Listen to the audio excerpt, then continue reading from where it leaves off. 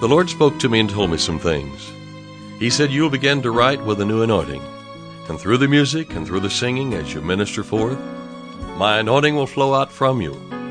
Those who believe that and receive that anointing will be healed in their body. Financial need will be met. Harmony will come to the home. The yoke of bondage will be broken, because it's the anointing that breaks the yoke. I'm David Engels, and this is the Hour of Anointing.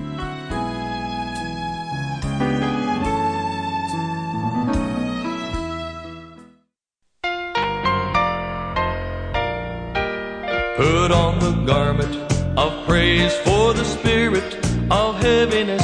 Lift up your voice to God. Praise with the spirit and with understanding. Oh, magnify the Lord. All you that mourn in Zion, I have authority to appoint unto you in Zion oil of joy that will set you free. Put on the garment of praise for the spirit of heaviness. Lift up your voice to God. Praise with the spirit and with understanding. Oh, magnify the Lord. Lift up the hands that hang down.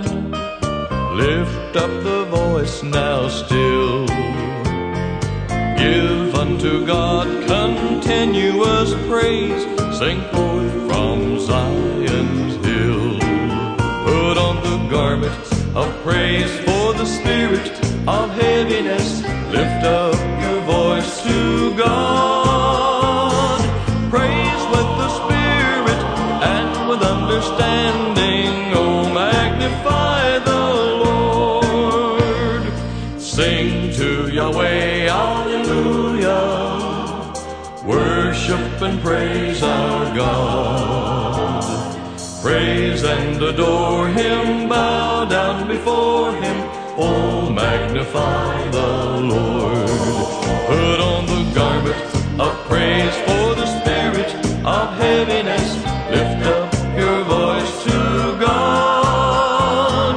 Praise with the spirit and with understanding. Oh, magnify the Lord. Put on the garment of praise for the spirit of heaviness. Lift up your voice to God. Praise with the spirit and with understanding. Oh, magnify the Lord. Put on the garment of praise for the spirit of heaviness. Lift up your voice to God. Praise with the spirit and with understanding. Oh, magnify the Lord. Oh, magnify the Lord.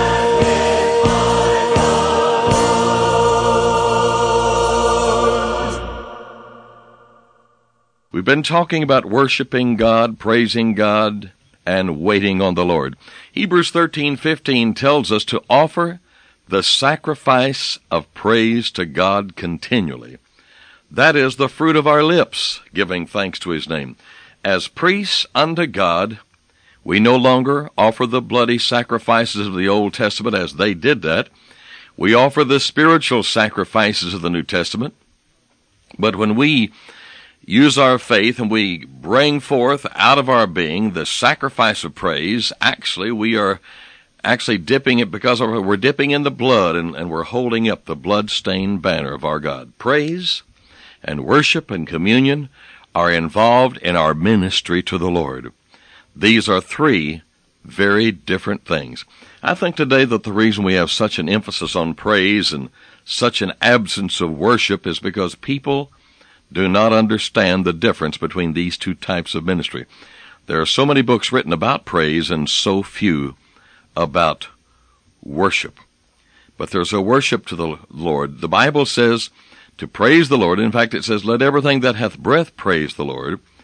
As we minister to Him, we enter into His gates with thanksgiving, into His courts with praise. We are to be thankful unto him and bless his name, as we would study in Psalm 100 and verse 4.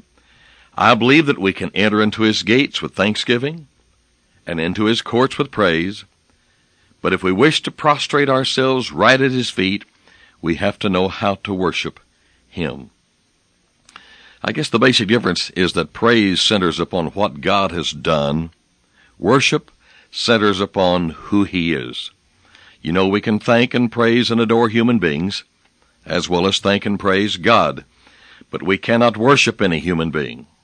We can worship only God. Why? Because only God is worthy of our worship. The word worship actually comes from an old Anglo-Saxon word, worthsip. During the passage of years, it became worthship. They used to call the old English lords your worthship. This word has now become worship. It just kind of, began to run together. It means to ascribe worth.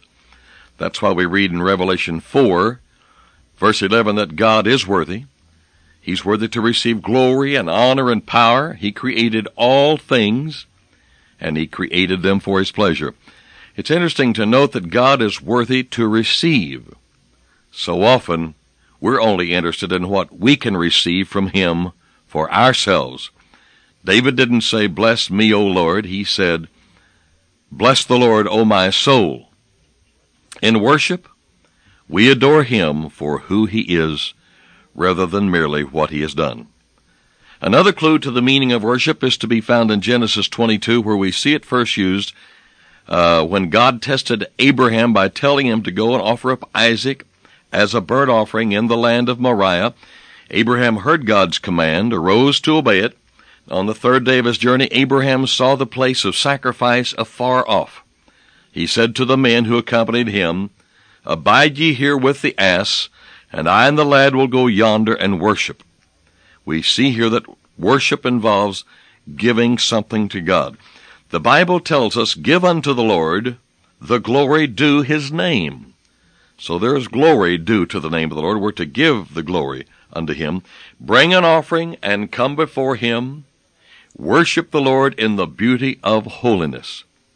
When the wise men came from the east to Jerusalem to worship Jesus, they came into the house. They saw the young child with Mary his mother, and fell down and worshipped him. And when they had opened their treasures, they presented unto him gifts. There was gold and frankincense and myrrh. Worship involves giving something to God because he is worthy.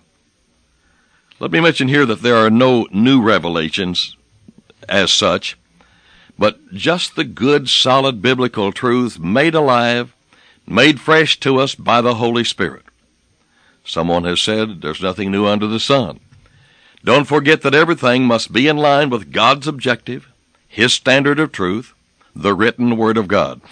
As you and I commune with the Lord, a flow of life is established. I'm going to repeat that.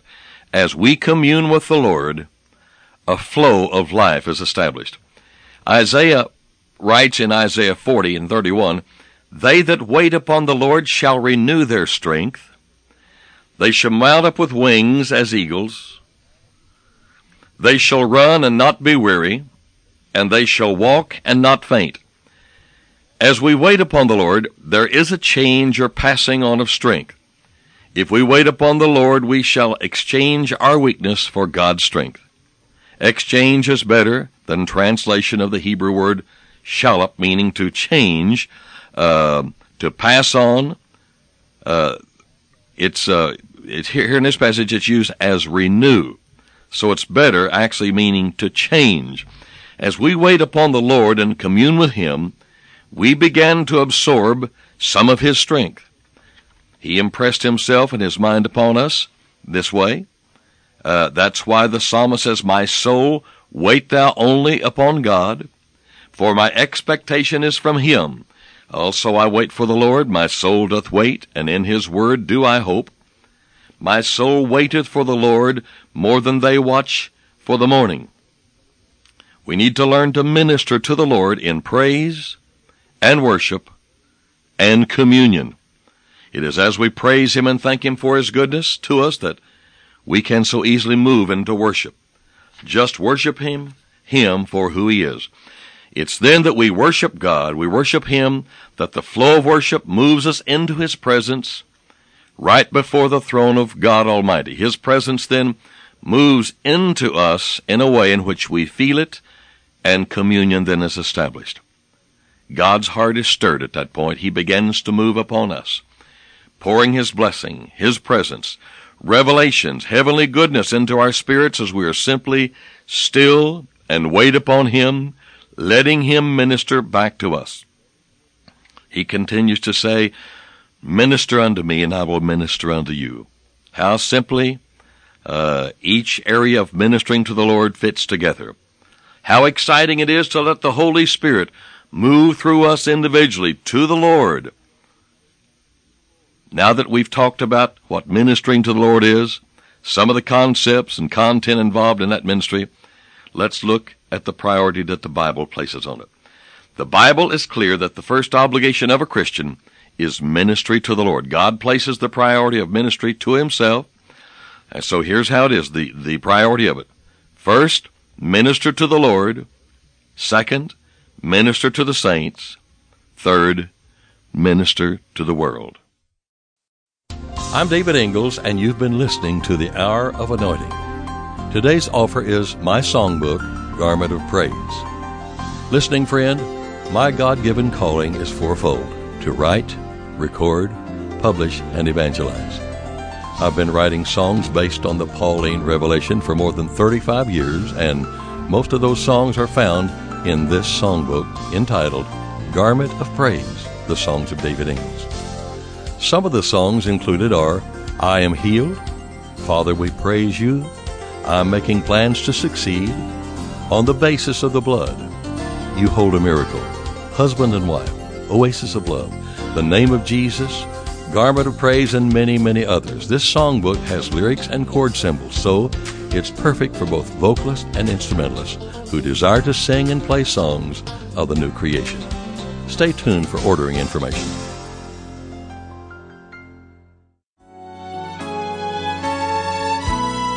To order today's offer and additional David Ingalls products, including music CDs and downloads, soundtracks, and songbooks, call us toll-free at 1-877-34-RADIO or visit us online at diministries.org. And while you're there, check out audio archives of past programs, including today's broadcast. Our mailing address is David Ingalls Ministries, P.O. Box 1924, Tulsa, Oklahoma 74101. When writing, please include an offering for radio time along with the call letters of this station. Tune in weekdays at this same time for the Hour of Anointing with David Ingalls. Go free in the name of Jesus.